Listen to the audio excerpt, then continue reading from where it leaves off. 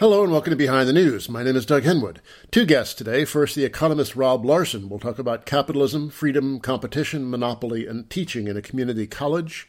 And then Keith Gesson will talk about contemporary Russia through the lens of his new novel, A Terrible Country. According to our most prestigious right-wing ideologists, capitalism is inseparable from freedom. Milton Friedman wrote a very effective polemic with that as a theme, and Friedrich Hayek famously argued that if you step on the freedom of capitalists, you've launched yourself down the road to serfdom. But really, how free does capitalism make us?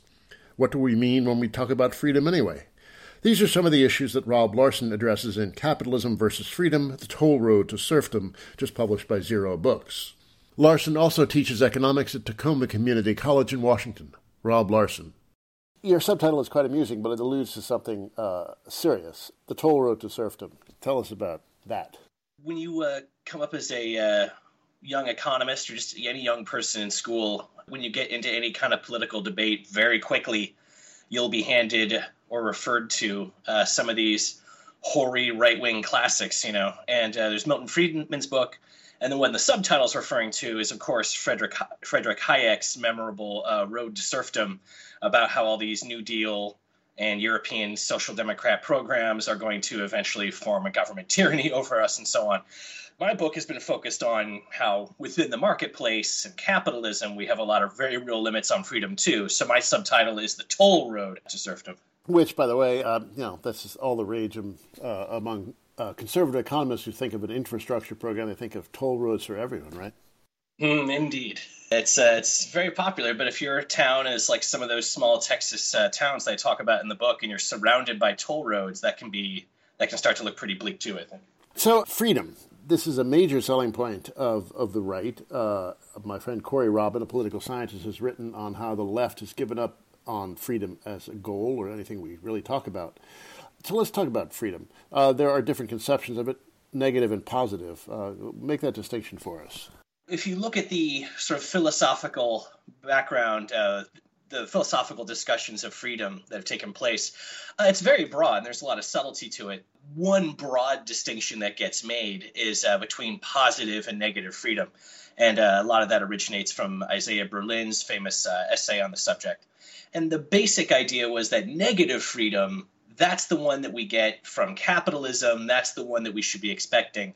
Negative freedom is seen to be the freedom from other people or institutions. So freedom from the power of other entities being able to dictate to you what you can and can't do. If you don't have that kind of interference in your life, we say that you have more negative freedom. Alternatively, Berlin sketched out the idea of positive freedom or positive liberty, which is more about freedom to do different things, as it were. So like the right to consume a certain amount of society's economic production, the right to say what you want in a public forum. And those are sort of the two broad conceptions of that. And there's a lot of subtlety there. And I should say a lot of philosophers are kind of skeptical of the distinction in the first place.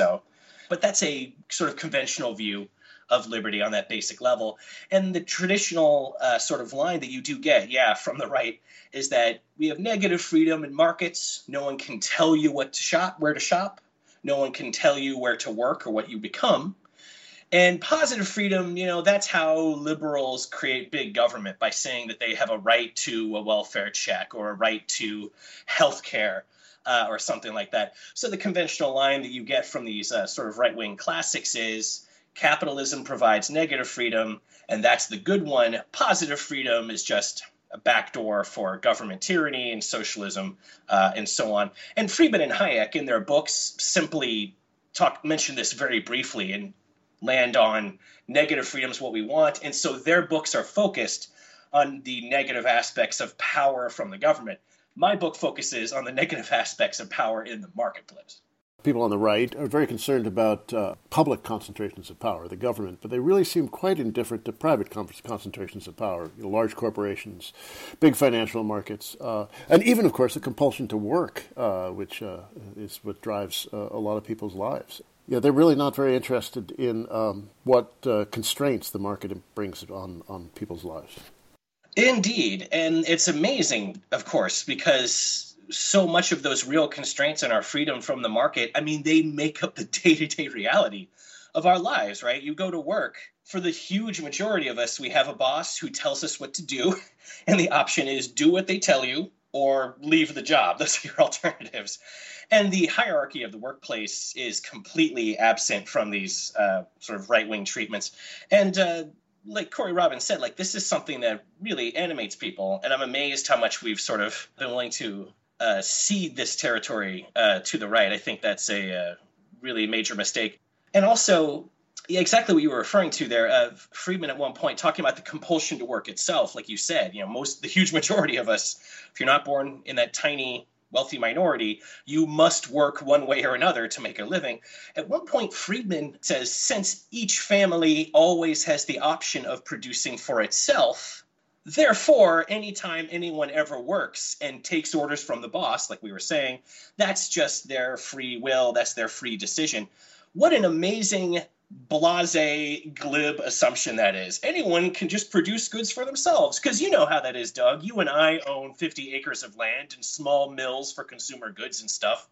So he's right, obviously. Now, we don't want to disparage negative freedom entirely, right? Even if the right goes too far with it? Oh, absolutely. I mean, negative freedom, to me, it's clearly a major part of the whole legitimate train of liberty. I mean, people dictating to you. That's why we don't want kings, and that's why we don't want dictators, because we want more negative freedom. I'm all for it.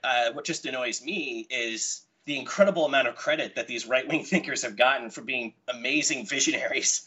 And all they can do is look at half of the problem of not having negative freedom, the part that does come from our government, which is an authoritarian power center. But as soon as it's the marketplace, the concerns are completely gone, and less than a sentence will suffice to wave away any kind of issue there. So I'm all for these concepts of freedom. I'm just annoyed with the assumption that capitalism is advancing them.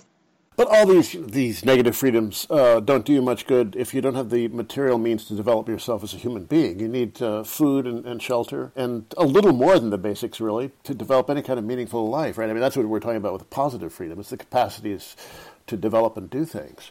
Absolutely. And again, this is something that conservative philosophers are more skeptical toward. I mean, probably because of the social implications of it. To the extent that we take positive freedom seriously, it leads immediately toward, what freedoms, what do you need to have the freedom to become who you want to be and develop as an individual? And that gets immediately toward what you just mentioned. There are basic material requirements for a decent life. I mean, everyone who has a kid, it's how can I provide everything this kid needs? How am I going to pay for how am I going to get them into the best kind of school? How am I going to pay for their health care? Every parent's first overriding thought is, how am I going to come up with all the stuff that humans really do need? Yeah, to survive, let alone thrive and find their gift for humanity that makes them an individual, Those things require resources. Without any kind of positive freedom, there's no guarantee your kid's going to get any of that stuff. And indeed, that is what we have in the markets. No one even pretends the market provides positive freedom. People like Hayek, von Mises, and Friedman are very clear on where they think the spark of creativity of the economic sort comes from, right? It's from the upper classes, and the lower orders are really should be grateful to them, right? Oh, absolutely. One of my favorite pieces of material in this whole right-wing tradition is a letter that I believe was von Mises, the founder of the conservative Austrian school, sent to Ayn Rand. You, Ayn Rand, had the bravery to tell the common man what no politician will, that all the improvements in their lives come from the work of men who are better than them. Again, Ayn Rand is like a comic book version of this idea. If you read her novels, you'll discover all the industrialists and capitalists, they think of all their own innovations. Like they come up with their new technologies and they're the CEO. Like they're such ubermensch figures, these CEOs. Like they have all the artistic creativity. They are also the scientists and the CEOs. That never takes place. I mean, even now, everyone looks at Silicon Valley, our new co-dominant industry, the tech industry, kind of co-dominant with Wall Street now, I think, almost in sort of driving what's happening in the marketplaces now. If you take a look, everyone talks about these tech CEOs as if they're the tech geniuses, Jeff Bezos and Zuckerberg. If you look at their histories, every single one of them, there's some technician or some designer who did most of the work, and now the CEO is just the person who was ruthless enough to get control and be in charge. I'm speaking with Rob Larson, author of Capitalism versus Freedom from Zero Books. Now, parenthetically, take a little departure from your book. You teach at Tacoma Community College. I imagine most of your students are of fairly modest origins, working class, middle class, whatever you want to call it. What kind of economic ideas do they come into class with, and how do they react to the kinds of things you're saying? There is a variety. You're definitely right. The majority of our campus community is, what sometimes people consider underserved on education. They're often blue-collar students. But one thing to mention right at the very beginning is that our tuition is about one-third of the universities in my state. It's still costly. And we have plenty of white-collar kids, dentists and attorneys' kids coming in because they want to save some scratch on the first 2 years or so of general ed sections, and then transfer on. So we do get a variety, and we have a lot of international students, too, who often come from somewhat elite families overseas in East Asia. So I would say I'm lucky because our campus is a real mix of populations. That said, the ideas that they come in when they want to express them, obviously, we do encourage that in class, that students express their ideas. It's definitely a mix. This young generation has a lot less hesitation in criticizing our economic system. And there is a lot of willingness to look at the candidates that these days strike young people as not being full of it and being willing to look at the problems of the system. So there's a lot of popularity of Sanders. We've been on break since the Ocasio-Cortez phenomenon broke, but I'm sure we'll see. I'm sure I'll hear about that when the term comes back. But one of the reasons I wrote this book is that libertarianism, is very much a real caucus among young people opinion, I would say. And I reliably have a few young students in my couple of classes each term, usually young gentlemen, usually young white boys without any health problems. That usually describes libertarian students. And God bless them, because they're willing to talk in the class, and they disagree with my skeptical analysis of the market economy. That's fine, obviously. Again, most teachers, we welcome students who are willing to say anything, including disagreeing with us. I myself like to keep a limit on my own politics in the class. I'll break out the failures of neoclassical economics all day, but as far as my own views, they have to ask. But do you have to teach all that textbook wisdom? Oh, sure. Yeah. The state requires that you cover some basics. You have bits in the book about how the economy is not competitive, to your classic right-wing economists and most centrist economists as well, to some degree. It only works if markets are actually competitive. And if markets aren't competitive, well, they have a lot of problems with their theory. How competitive are markets these days, and how much concentration is there? Just the last 3 years have seen a whole new wave of commercial consolidation happening. And it's interesting, if you look at our modern U.S. economic history, there's whole eras where the firms go through big orgies of merger activity, and then they cool off on it. Maybe the government's enforcing antitrust, or maybe it's a unfavorable climate for raising the cash to do the buyouts or whatever. But it happens in waves very frequently, and I'm always amazed how much my colleagues can cling to this idea that there's always more competitors in the marketplace, even if there visibly aren't any. Actually, my next book is probably going to be about the tech industry, so I'm kind of focused on these characters these days. Those industries haven't even gone through a concentration process. The Economist magazine referred to social media and internet search, which are big industries.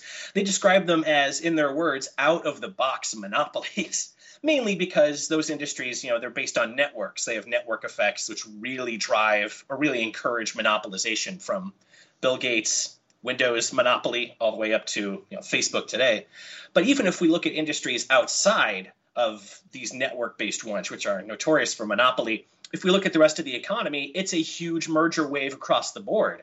Healthcare, manufacturing, pharmaceuticals, media, above all. And if you look at what's driving this current wave of mergers, there's various market conditions, of course, that play into it. But one factor that you see listed again and again, especially in these huge media mergers like AT&T and Warner right now, is that they're trying to gain scale so they can be on a level playing field with these Silicon Valley tech monopolists.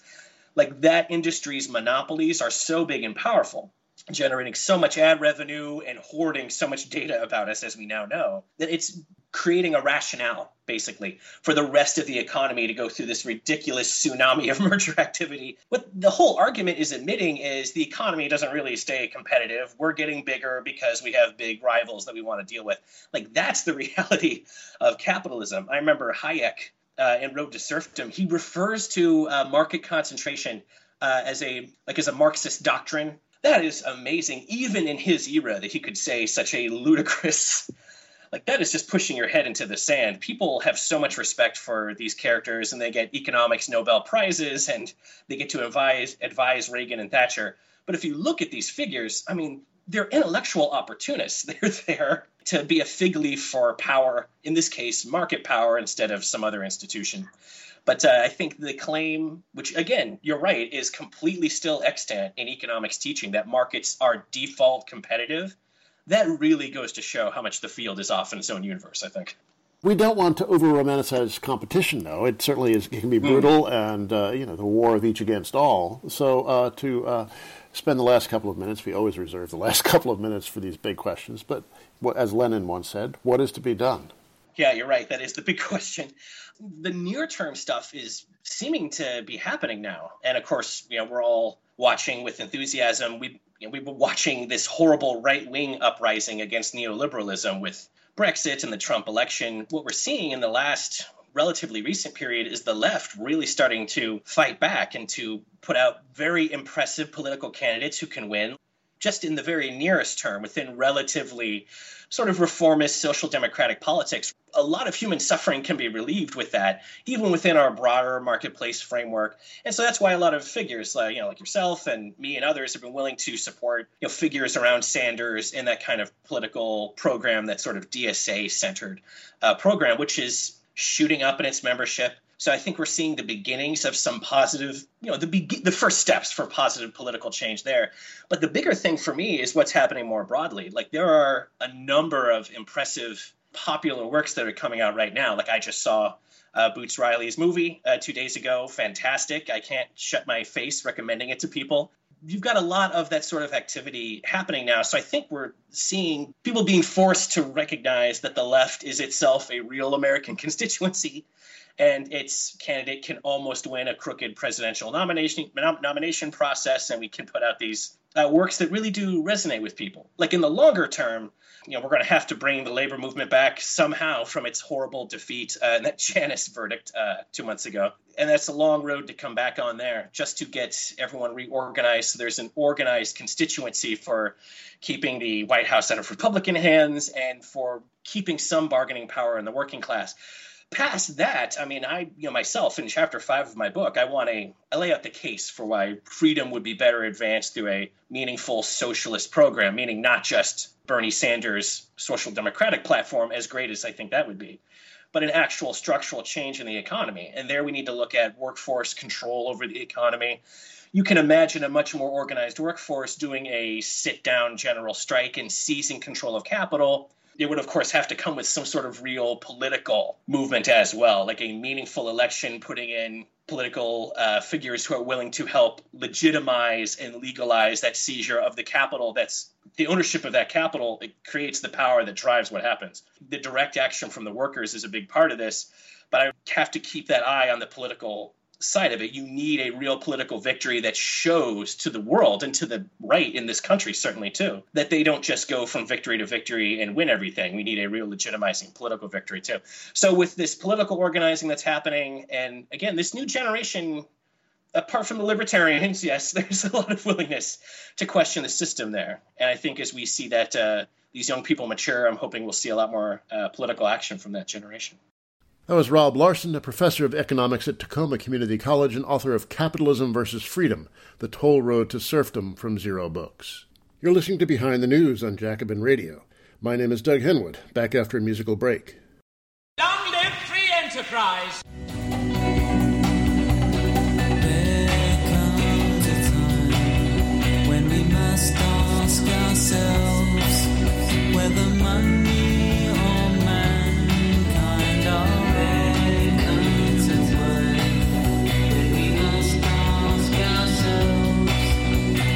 Dollar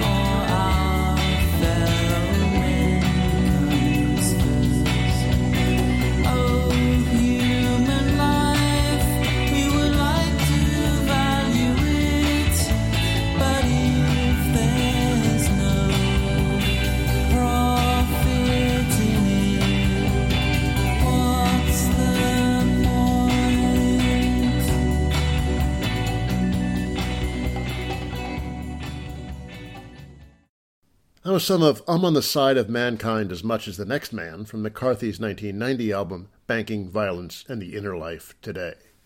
Next, Russia, a country that's been spending some time in the headlines, and has also been learning about the relationship between capitalism and freedom. What's it like there, really? Keith Gesson, one of the founders of N+1 magazine, explores these issues in his second novel, A Terrible Country, published by The Penguin. It's the story of Andrei Kaplan, who takes leave from his disorderly life in Brooklyn to take care of his lonely, failing grandmother in Moscow, the city where he was born but left as a young child. Much the same could be said of Gesson himself. It's that, but as no less an authority than Harvard Magazine put it, it's really about life under neoliberalism. Which is funny coming from Harvard, an institution that had a lot to do with bringing the glories of neoliberalism to Russia. The title, by the way, comes from something the grandmother says about the country. Keith Gesson. Russia, in American eyes, is a terrible country, as your title says. Putin's Russia is a hellhole of oppression, quasi-totalitarian state, which is a successor to the Soviet Union, which was hell on earth. Your picture of both those phases of Russian history, more complicated than that.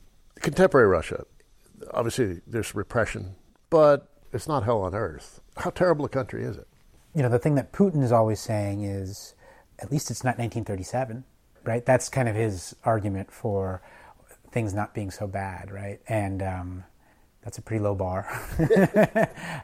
So I was 6 when I left in 1981, right? I don't actually have a kind of living, functional memory of the USSR.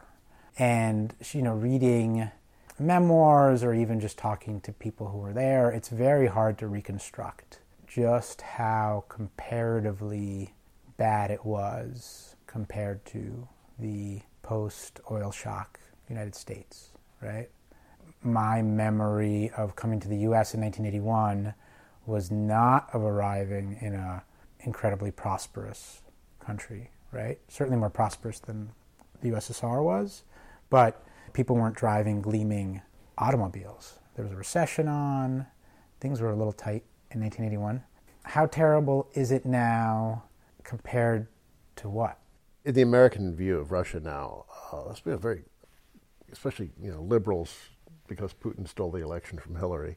The KGB is on the march. People live in fear. It's a miserable, oppressed environment.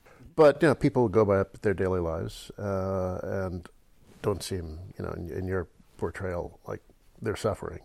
Day-to-day life in Russia is not, the hell on earth that it is in the American imagination. No. Certainly for some people it is, right? If you get caught up in this, for whatever reason, through your political work, or you have a business rival who is more powerful than you, it can certainly become hell on earth very quickly, just as in the United States, people who get caught up in the criminal justice system quickly enter hell on earth, right? The kind of shock that Andrei experiences, he's in Brooklyn, he reads the news, he's actually pretty well informed about Russia, but he's still very shocked when he shows up in Moscow and sees a quite prosperous city full of cafes and German automobiles, right? You would have the same experience today if you went to Moscow, right? And this is a lot of people who went to the World Cup were, shocked. I mean, this, especially in the cities, there's a lot of money, right? There's still a lot of oil money. Most of it goes into the cities. So you have this kind of, I think it would be wrong to call it a middle class. You have this pretty large oil elite. And, it's trickled down to a certain portion of the population. I mean, Russia's probably as prosperous now as it's been, ever. It's behind Europe, but it's not as far behind as it's been. Well, no, if you leave Moscow, is that the case? Well, if you go to Kazan or something, right, Tatarstan, right, that's going to be a very nice place because there's a lot of oil money there, right? So there's pockets of oil money in various cities. If you go into the countryside, it's collapsed, right? It's really bad. And a lot of people have left the village. I mean, there's no young people in the villages. Some of the old kind of industrial towns are still functioning. Others have collapsed. I think one of the characters says we're living off this old Soviet infrastructure and haven't built anything new since, really. Is that pretty accurate? I think that's right. I mean, certainly with oil, that's right. I mean, there's a pretty great book called Wheel of Fortune by Thane Gustafson that describes this. He argues that the Soviets, pretty constrained sort of technologically. There wasn't a lot of technology transfer from the West in terms of oil exploration. They had to figure things out on their own. They did figure it out. And most of the oil that's being pumped right now in Russia was discovered in Soviet times. And, that's a limited resource. The kind of American image of a place that is, totally unfree, Putin's watchful eye is everywhere, right? That is not what you experience if you actually go and spend time in Russia. And the other important thing is you go there and you're like, oh, this is not a Soviet egalitarian socialist society. This is a capitalist society. This is a society with tremendous inequality. Even more unequal than the United States. Even more unequal than the United States. But, it's right there, it's neck and neck. Yeah. And those are the top two, yeah. right? I think, yes, these are two very unequal societies. It's much more like the United States than it is like the Soviet Union. Yeah, but some of the cafes seem extraordinarily expensive. Yes. $12 for a cup of coffee.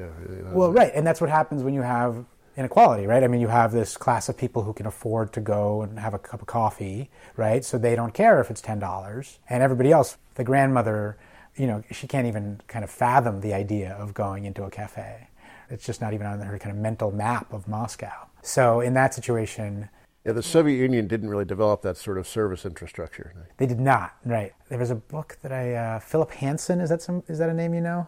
Yeah. He wrote a pretty good book called The Rise and Fall of the Soviet Economy, just describing the command economy, right? And what he actually describes is a pretty, you know much more about this than I do, but he describes a pretty elaborate bureaucracy that does receive certain signals. It's not just, Brezhnev sitting there and right. determining how many pants people need, right? Right. You have a kind of all these layers, and, the kind of lowest layer has some contact with the actual commercial situation. But ultimately, you do have a kind of plan for the number of pants. Or how much we want to invest in the pants sector, too.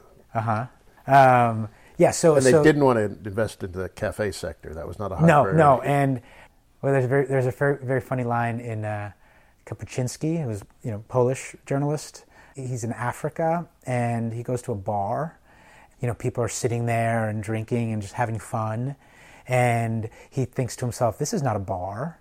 A bar is a line where you stand in line, and then you get to the front of the line, you get a beer. And then you step aside, you drink the beer, right? And if you want another beer, you get to the back of the line again, right? Yeah, there wasn't this culture of kind of sitting around. And the kind of striking thing is, having gone to Russia starting in the mid-'90s, right? I mean, in the mid-'90s, you really couldn't find a place to sit down and have a cup of coffee or anything, right? There was nothing. But there was a lot of political freedom in the 90s, right? And the kind of graph of political freedom versus the number of cafes has been going, in a chiasmatic motion, right? So the number of cafes has increased as the level of political freedom has decreased. And now, in 2018, you go, there's tons of cafes. The currency has actually collapsed. So unlike in the book, the cafes are relatively affordable, right? You can now get a $2 coffee in Moscow. But the level of political freedom, if you turn on the TV, it's pretty ugly. That's sort of where the rubber hits the road in a way. TV is just, if it's any kind of news or kind of talk show format, and they have these kind of crazy talk shows where the nationalists kind of yell at the liberals. They'll have like a token liberal. There's actually a guy named Owen Matthews who he was an longtime expat journalist, used to work for Newsweek, who now goes on these shows and gets yelled at by the nationalists. Yeah, so if you turn on the TV, it's really ugly. But you can certainly live your life and ignore all that, right? The picture of the liberals in your book is funny. They sometimes sound like American liberals trying to deal with Trump. They find Putin and his government to be vulgar and oppressive, but they're just kind of reduced to mockery. They don't have much beyond mockery and snobbery, it seems. Yeah, and I mean, that was a particular moment. I mean, you have had, since then, you've had the emergence of Navalny, Alexei Navalny, who's a real figure, really impressive, has created under very difficult conditions, has created an organization, that's nationwide. So I think the kind of situation for liberals on the one hand is much worse than it was 10 years ago because They have fewer kind of media outlets. They are, after Crimea, they are really thought of as the enemy of the people. At the same time, you have a political outlet in Navalny that didn't exist really 10 years ago. But like many of our liberals, they don't really seem to care much about the working class. No, they don't. I mean, and actually Navalny, interestingly, has begun to try to think about how to talk about like inequality, for example. But their sort of fundamental position is we don't actually have capitalism in this country. If we actually had capitalism, then we would be prosperous like Europe, and we would have a nice kind of happy, democratic. I remember at the time of the transition, they used to say if we were a normal country. Right. Do they still say that? Yes, yes.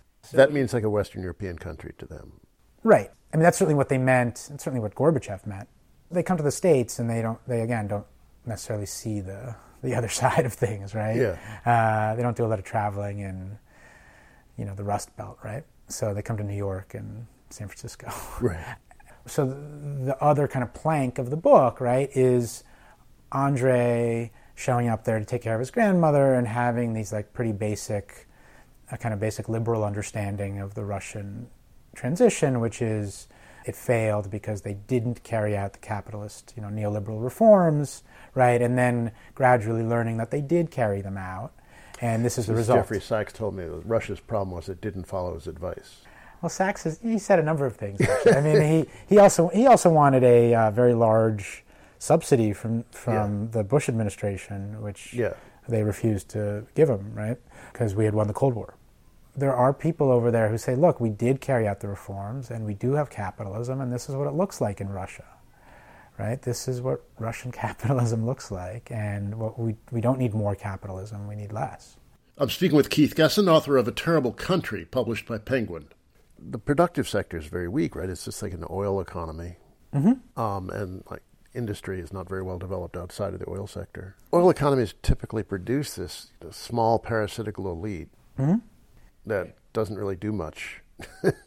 So that's kind of the general, but the scale of Russia is so large to have this weird Petra state grafted on such a large society that was also once had such standing in the world, and then to have that all taken away, it's just, it's a very strange history. I mean, the Soviet Union was such a monstrous force in the world, a stage, and then to have all that collapse and this strange kind of gangster capitalism take its place is.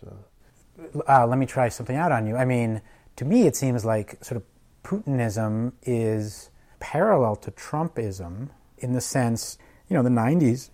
I don't think we understand this in the States. I mean, the 90s were incredibly traumatic, right? It's a kind of deindustrialization at a scale and at a pace that is like the 1970s and early 80s in the U.S., right? But, like times 100. Yeah. Right? And in a more compressed time period. Yes, in a more compressed time period, yeah. Plus incredibly high mortality and a kind of overturning of just people's idea of the world. It's like a transvaluation of, a transformation of values, right? Yeah. Whereas you've been told that, we're building socialism, the next day you're told that was a lie.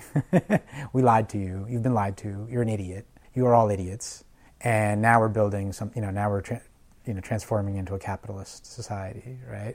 That, and kind of overlaid by this gangster, now it's gangster capitalism. You don't really see it on the streets in the same way, right? I mean, you see guys in, this is a kind of observation in the book, is he sees these guys in suits who replace the guys in leather jackets and tracksuits, right? It's the same type of guy, but he's dressed differently now, and that's a different vibe, right? But in the 90s, you literally had these guys who were just running protection rackets, right, everywhere you looked, and they were dressed to intimidate people. That was part of their business, was intimidation. You had this kind of very rapid transformation from a relatively orderly, maybe stagnating society into the society where that's just run by thugs. People found that very traumatic. And Putin's been very good at playing on that, right? It wasn't quite as traumatic as Putin makes it out to be. The 90s are still the rallying cry of Putin, right? He says, you don't want to go back to the 90s, do you? And I mean, well, and the U.S. had a lot of influence on how the 90s unfolded, it's easy to demonize the U.S. from a Russian perspective, isn't it? Sure. It's not like the Russians had no agency. Yeah, certainly they were told by American advisors, Jeffrey Sachs among them, that if they would just do these, few simple things, and they had, then everything would be great. And they had people coming over like Bill Browder. If you read Browder's memoir, this person who has become this moral figure of the resistance to Putin, right? I mean, he was brought over there. Grandson of the former head of the U.S. Communist Party, yes. too, which is a nice touch. But, he became a communist. I mean, he became a capitalist to kind of spite his family, as a kind of rebellion against his family. He came over there as an investment banker who was supposed to advise first a Polish company and then Russian companies on how to handle the transition. And like a lot of these guys, quickly saw an opportunity to enrich himself, right? And instead of helping the Russians, he helped himself. Yeah, so the Americans came in, made a lot of money, and then left. So there's a lot of anger at the U.S., a lot of disappointment. The reason I think this has a parallel to Trumpism is that Trump has been talking about sort of American decline. He's not wrong. Right. And he is speaking to something that actually happened. He doesn't have the correct solution to it, as Putin does not either, right? But the liberals, certainly in the early kind of Putin era, well into the first decade, into the second decade of the 21st century, we're talking about how the 90s were great. Everything was great in the 90s. We had so much freedom. Things were going in the right direction. Most Russians really did not experience it that way. Yeah, they were broke and sick and dying. Mm-hmm. Yeah. So, in the same way that, when the Democrats in 2016, America's already great. Yeah, that's right? a great slogan. Yeah. It's this kind of unwillingness to acknowledge that you might have been doing fine, but other people were suffering. In fact, a lot of people were suffering, right? That's not a winning strategy. And the memory of the Soviet Union, that's the topic that comes up in the book. The grandmother lived through it. Andrei and she watch old Soviet movies together to pass the time. And the movies themselves were not charmless, right? Oh, yeah. Some of them are great. Yeah. How does the Soviet memory sit today? I mean, it's 25 years ago that the USSR collapsed, or more than 25 years ago. But what is the political, emotional valence of the memory of the Soviet times? I think it's complicated, but what's interesting about the grandmother, for example, is that she's not, unlike if you were to take a typical person who of that generation, right, the World War II generation, most of those people were pro-Soviet, right? They were quite patriotic. They were not Jewish, right? They liked the Soviet Union. It defeated the Nazis, and it gave them an apartment and a job.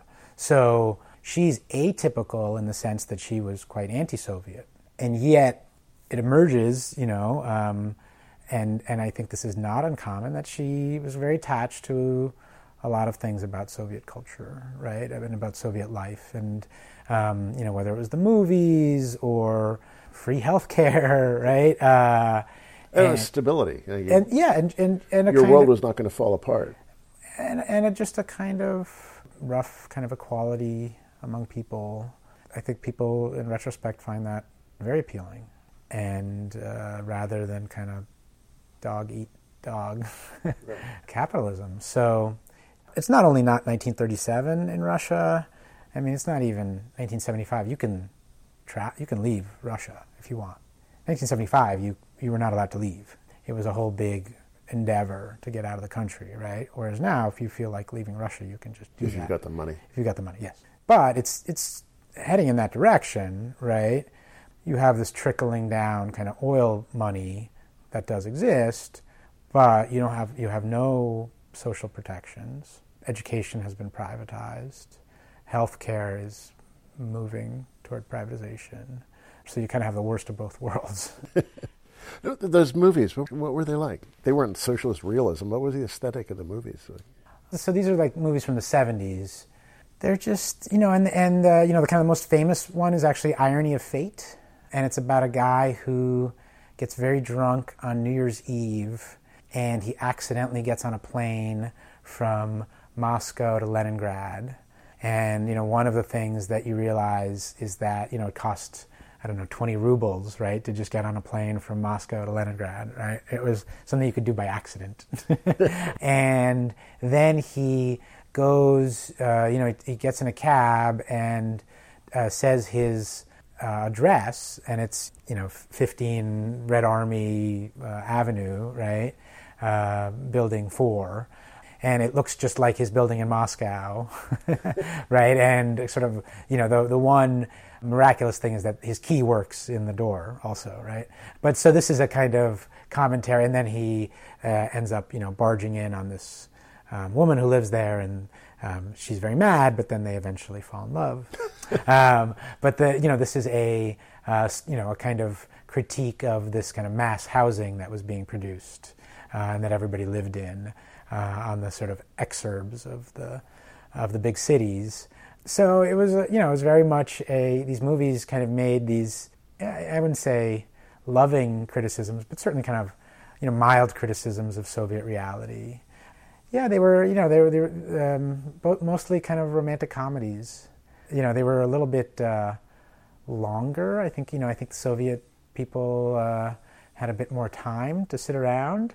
So, that movie's, almost 3 hours long and not a lot happens. Yeah, it's, and the movie that is discussed in the book is Autumn Marathon, about a college professor who's carrying on an affair in Leningrad, and he lives on, the bridges come up at a certain hour, so if he's hasn't left his mistress's house before midnight, he has to really run to try to get across the bridge back to the other side of Leningrad where he lives.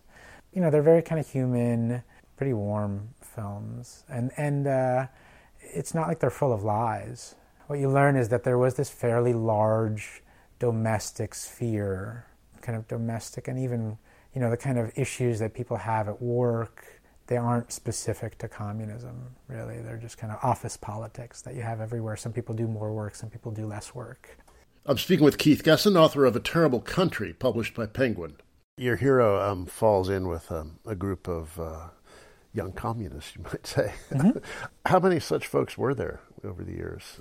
Yeah, so I noticed this around 2006, 2007, where... Yeah, the novel is set in 2008 because the U.S. financial crisis is going on in the background. I remember around 2006, 2007 going to Moscow, and if you saw kind of ambitious, intelligent young people in Moscow in the 90s, they would be likely to be reading something about America that was I don't know, Ayn Rand or someone, right, or Hayek. That's the kind of America is great, capitalism is great, right? And then around 2006, I started noticing young people carrying around Howard Zinn, which I just was shocked, right? Why would you? And I was like, what a strange thing for a Russian person to be reading a kind of radical history of the United States. But what I came to realize is that it was important for them to read specifically about the United States to start. I mean, partly because there weren't books about Russian capitalism, right, for them to read, outside of Lenin or whatever, right? Nothing about the new Russian capitalism. But also it was important for them to understand actually that the story that they had been told about the United States as this land of magic and happiness for everyone was not true. That was a kind of first step to understanding that the path that Russia had been put on was maybe not the best path, right? So, yeah, you started having this generation, and it's not, an entire generation, but a lot of kind of young, thoughtful, kind of grad student type people in Russia who started turning left in about the mid-aughts, right? And then 10 years later, does that still exist? Or? Yeah, it's growing. I think it's growing very slowly. But yeah, you have this independent, democratic socialist, social democratic, Trotskyist. The guys that I know. Well, as Andre tells the cops, they're just mainstream European social democrats. Right. Yes. They are. Yeah, I think they might be a little further to the left. They would like to think it was also to the left of that. But yes. Yeah. But yeah, they're Trotskyists, so they don't have much truck with the actual Communist Party, which, insofar as it exists, is kind of a Stalinist party. But once in a while they can do things with the communists. For a period of time, it was just these kind of Moscow intellectuals, But since then, they've managed to kind of make connections, sort of, with independent labor unions, with young people who aren't necessarily who come out of like Antifa, right? And Antifa in Russian was a street fighting organization that fought neo-Nazis in the early to mid-aughts, right? And so some of those people are now moving into kind of more kind of organized socialist movements. So they've combined under this thing called the Russian Socialist Movement, which is not very large, but it exists, and I think it's under surveillance by the part of the FSB that monitors these organization. Yeah, as an extremist organization. My friend Kirill Medvedev ran for city council in Moscow. Didn't win, but he tried. I think this is last year. So they're sort of not unlike the DSA, right? Kind of trying to field candidates, trying to figure out what they can do within the existing system, but also organizing. Independent labor unions are very important. There are still laborers in Russia to be organized. That's a real thing. Now, the character in the book wants never to go back. You personally don't feel that way, right? What was being expressed by that sense of permanent departure? It's a feeling that I've left Russia numerous times after feeling like I wouldn't, after thinking, I'm going to just stay here. In the book, he becomes really attached to his life in Russia and the people that he meets, and then he lets them down really badly. So I think in the book it's a kind of expression of a feeling of failure and sort of disappointment in himself.